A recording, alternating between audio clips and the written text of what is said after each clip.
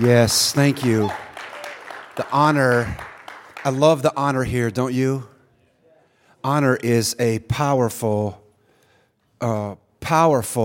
move in the kingdom.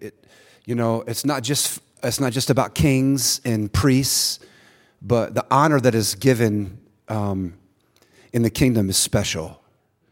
And I do love this place. This is my 17th year here. I know, man. And this is my 38th year in youth ministry, but it hasn't bothered me a bit. Anyway, sorry, sometimes I just go back, but that's why I love this place, because you realize half the school are teenagers. It's true. Just about half the school are teenagers. If we throw the faculty in, it'd be over half. Well, up here, I'm just saying.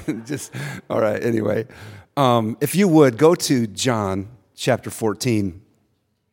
I can't think of a better way to bring some closure to this semester than to talk about the most important relationship that you have on this earth. Okay? Last spring, I know probably most of you may not have been here, but I began this message, and I did not complete it, so I want to do that today. And I went back and listened to it and really feel like the Holy Spirit wants this moment in your life for this season in your life, okay? I can't think of a more important message for today in the church. And I know that some of the things that I say will be a bit controversial. You're welcome. I think that's what we're supposed to. Nothing new around here.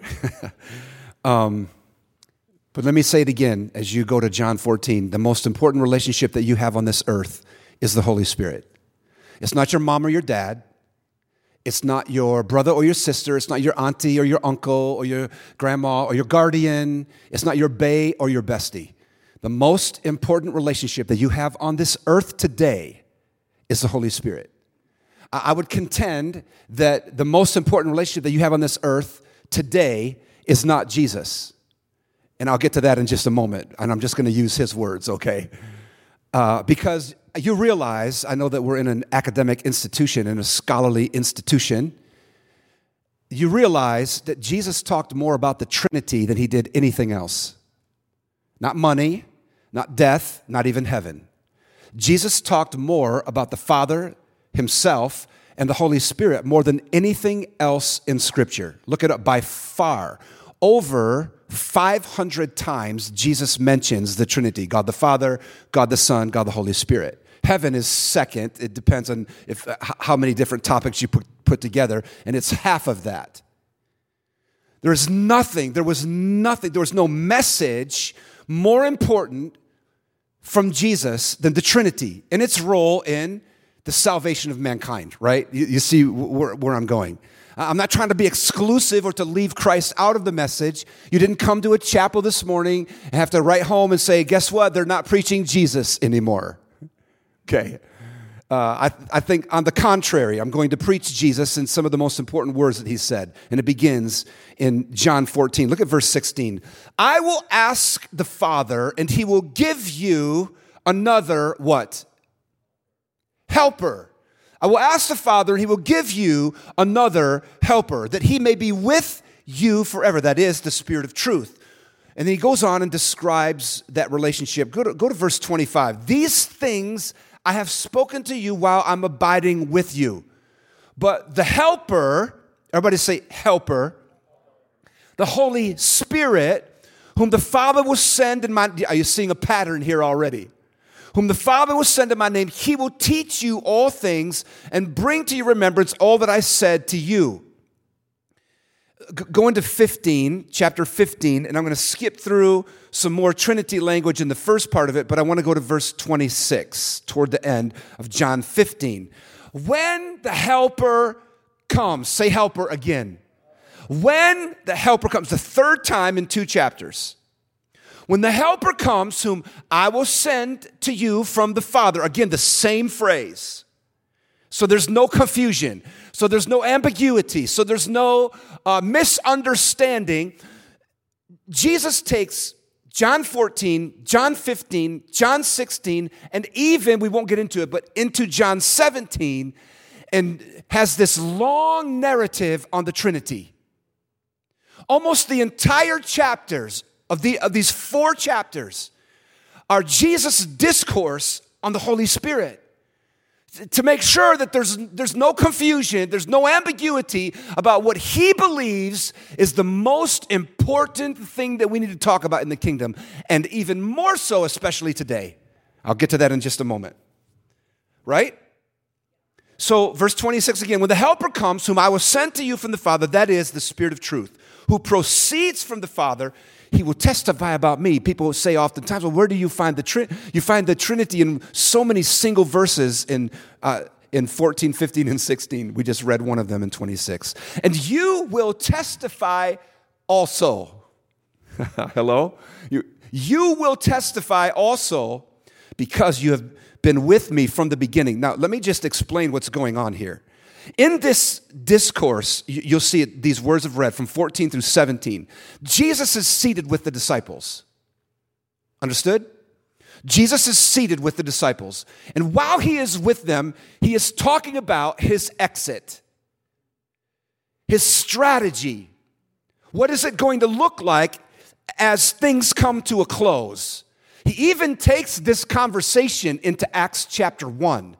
We don't have the time. I set some of that up in the last message, but this discourse really goes, it takes a pause through the death, the burial, the resurrection, and then him showing himself on the beach in John 20. And then, at 21, then you see this last meeting that looks just like this one in Acts chapter 1. Do you remember where he was seated again with them in Jerusalem? And he said, stay here and wait for what?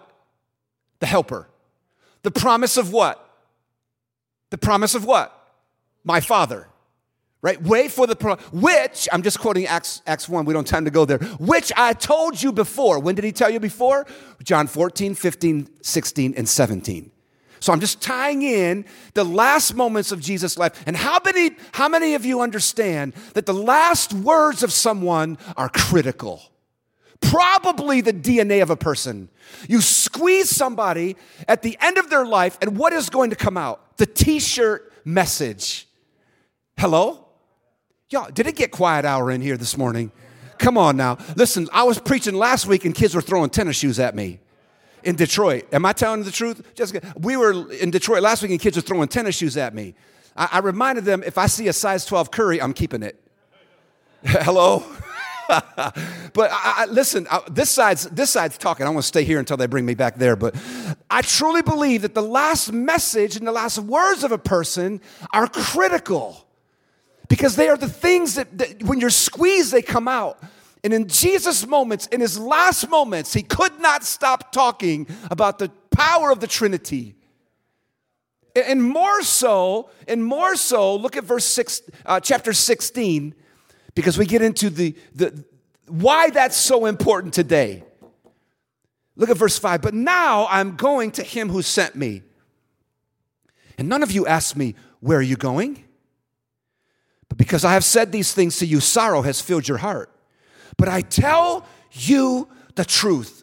It is to your advantage. Everybody say advantage.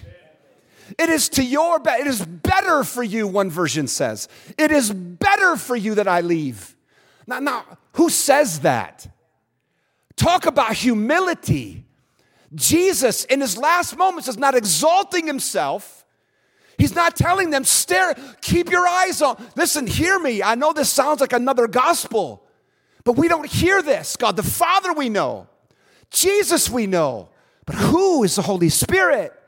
And so when we even talk about this transition, this handoff, it almost sounds like another gospel. But I believe that Jesus right now, seated at the right hand of the Father, you know that's where he is seated at the, of course he could glorify himself and walk into this room. And he has set his executive in his place 2,000 years ago, and the Holy Spirit is here, you understand, with no less power, no less authority, But Jesus, I believe right now, if you could feel this tension in the room, Jesus right now, I believe, is sitting in his chair on the right hand of the Father, leaning forward, smiling, saying, yes, tell them. I did this 2,000 years ago, and he's been ignored for decades and centuries. Listen, I'm telling you the end, and you guys are so sad. For if I do not go away, the what? Helper, say helper again, 4 times in 3 chapters. The helper will not be able to come to you, but if I go, I will send him to you. And when he comes, he will convict the world of sin, and he goes on in righteousness and judgment. Hear me. The most important relationship that you have on this earth right now is the Holy Spirit. I want to give you a quick history of the Holy Spirit. Can I do that? Just seconds. We see the beginnings of the work of the Holy Spirit in the creation narrative, don't we? Well, the Bible says that the earth was formless and void. The expanse was, right? There was nothing. It literally said nothingness. And yet the Spirit was brooding over the face of the deep. And in those moments when God the Father thought it and Jesus spoke it, the Holy Spirit executed creation. And now I want you to move forward to the 10 Commandments, to the law. I know this is a quick history, but we move from the creation narrative to now the law, the narrative of the law. And the Holy Spirit was there at the beginning also. Do you remember when Moses climbed the mountain? Right? Moses climbs the mountain and he's up there and this fire comes and the smoke and the presence is there. And the Holy Spirit rests upon him and he walks down into the camp and they can't even look at him. And in these first 2 narratives, the Holy Spirit lit up creation when God said, let there be light. Hello. And then the Holy Spirit lights up Moses' face with the law. Don't you let the world take lit. The scriptures say, hello, some of y'all know what I'm talking about. The scriptures say that Moses' face in the King James was what? Lit. Listen, this culture isn't lit. Okay, it's supposed to be like am I supposed to grab it and pop it or something like that? Or like that? I don't know what it is, but don't let the world take lit because the Holy Spirit was the beginning of lit. And then we move to the prophets. Man, we could go through the kings. I'm skipping space here in history. You could go through the kings and wow, Josiah. It said you walk through the kings and you see the presence of the Holy Spirit upon them. But you move into the prophets and the fire fell upon the prophets. Even Joel, you remember Joel? Ezekiel, the spinning wheel and firebrands coming off onto Israel. The Holy Spirit was there to light up Israel in that setting. Joel prophesies the fire from heaven and that the Holy Spirit would land upon our sons and our daughters, right? All of this, history of the Holy Spirit all the way through, and then the Messiah comes. Let me tell you something. Have you ever thought about this? That even Jesus needed to be filled with the Holy Spirit. I don't know. Unpack that one with Dr. Tennyson or Amy Anderson, okay? Hear me. Jesus walking the earth for 30 years and then says, I must be baptized because it begins. And before it begins, the Holy Spirit rests upon him at his baptism. And then this incredible demonstration of the kingdom takes place. Move into the apostles.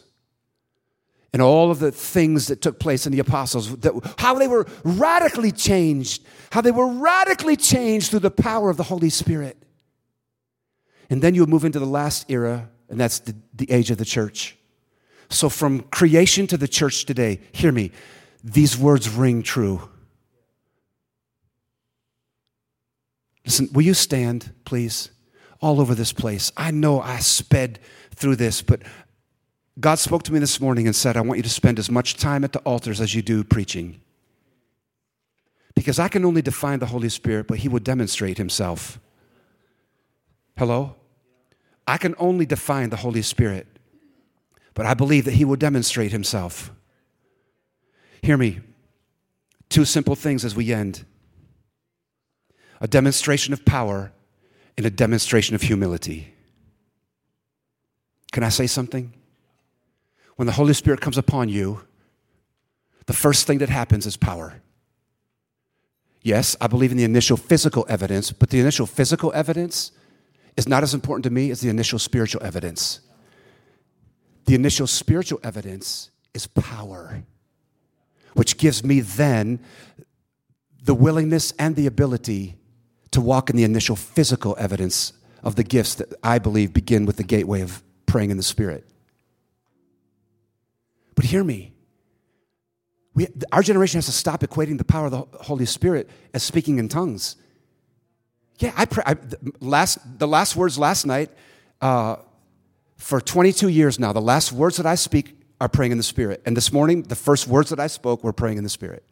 I've made that a spiritual discipline for the last 22 years. As Paul said, I pray in the Spirit more than you all. I love to pray in the Spirit, but hear me. The most important part of your relationship with the Holy Spirit is not praying in the Spirit. It is living in the power of the Spirit. And some of you can't get over your cussing, because I heard it last night. I heard it last night as I was walking through the hallways. And I heard some kids around the corner who didn't know that I was coming up, cussing.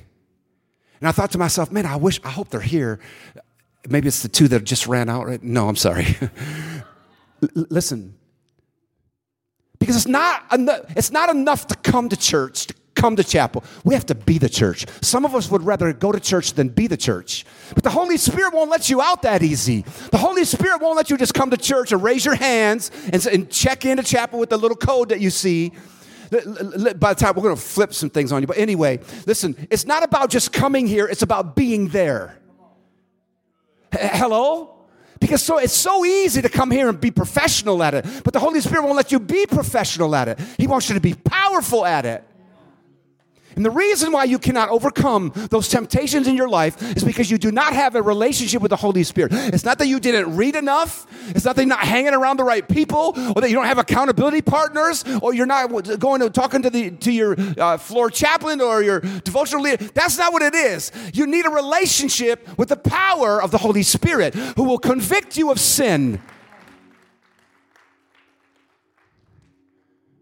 Everyone in this room needs to understand the power of the most important relationship that you have on this earth right now, because it will free you from sin. And the second thing that power does is make you a witness.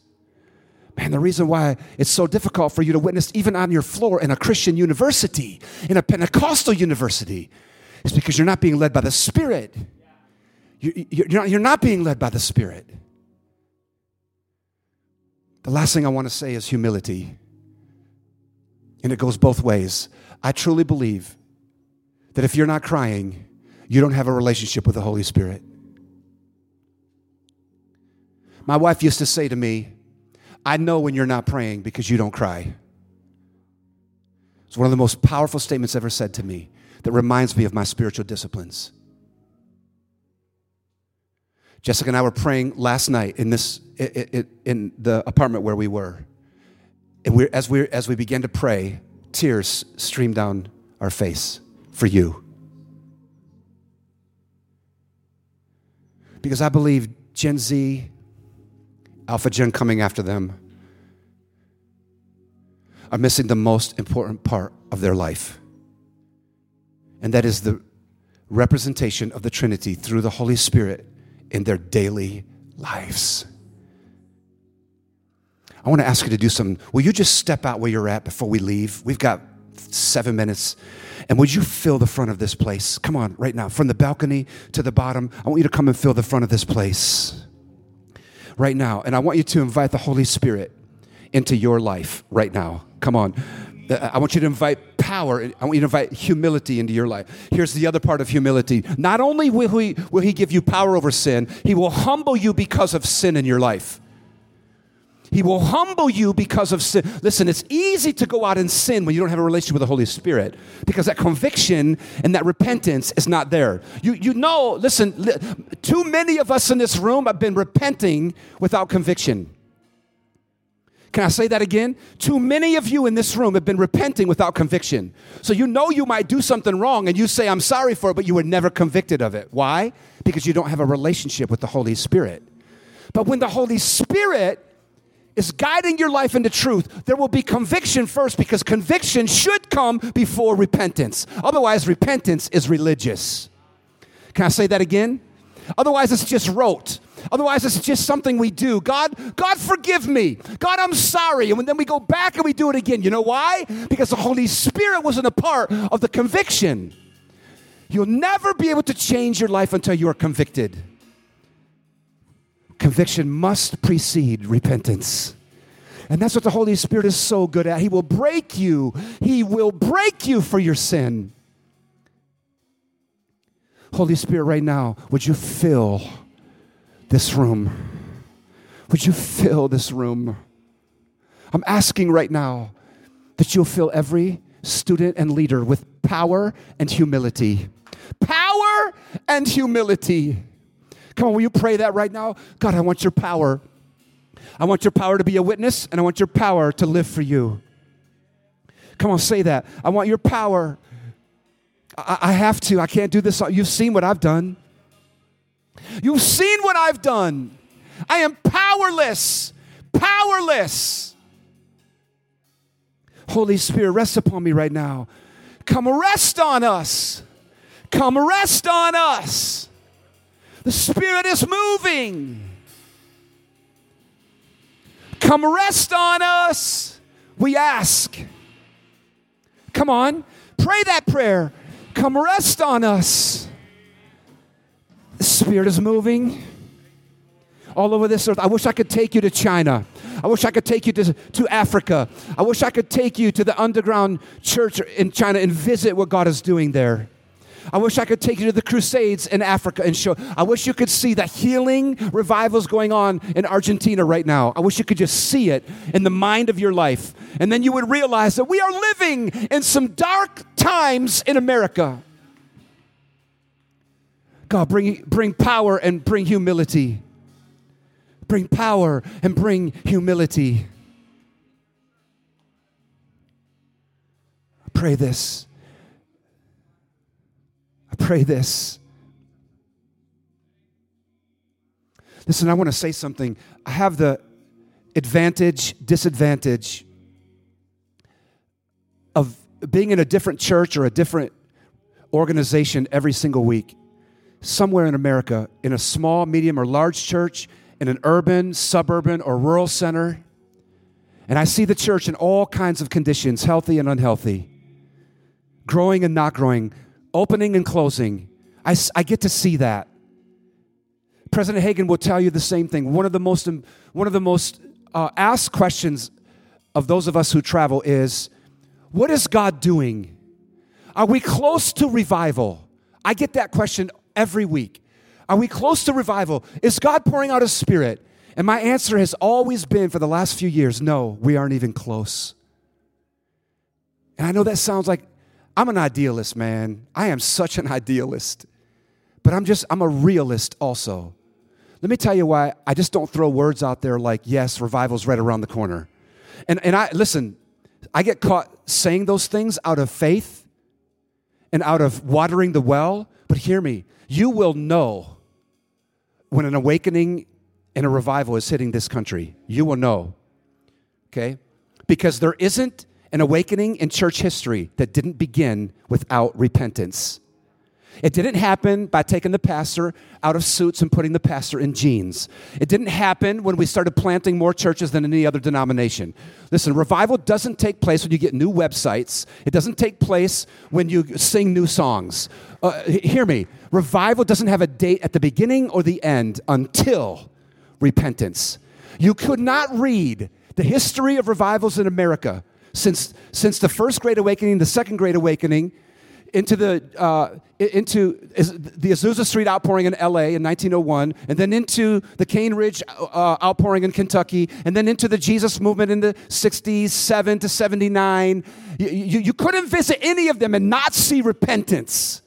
That's where it begins, and America isn't even close to repentance.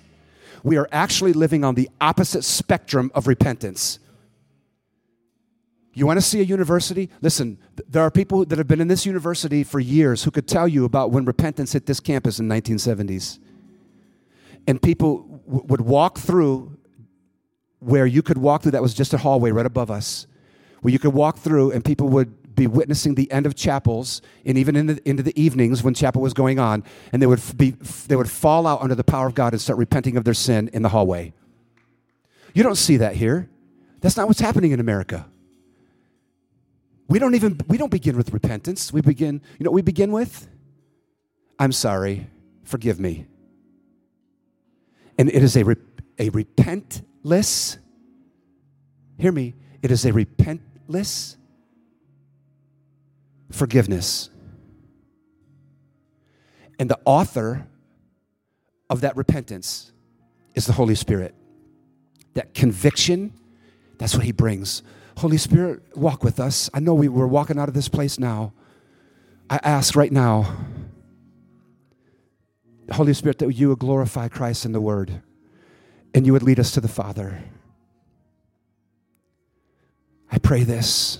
Lord, we ask that this ministry of the Holy Spirit would flood our weekend, change our language, change our thoughts, change our friends, give us prophetic words on the streets this week, give us prophetic words in our dormitory rooms, in the classroom this afternoon as we finish. Holy Spirit, lead this university as you're doing all over this world.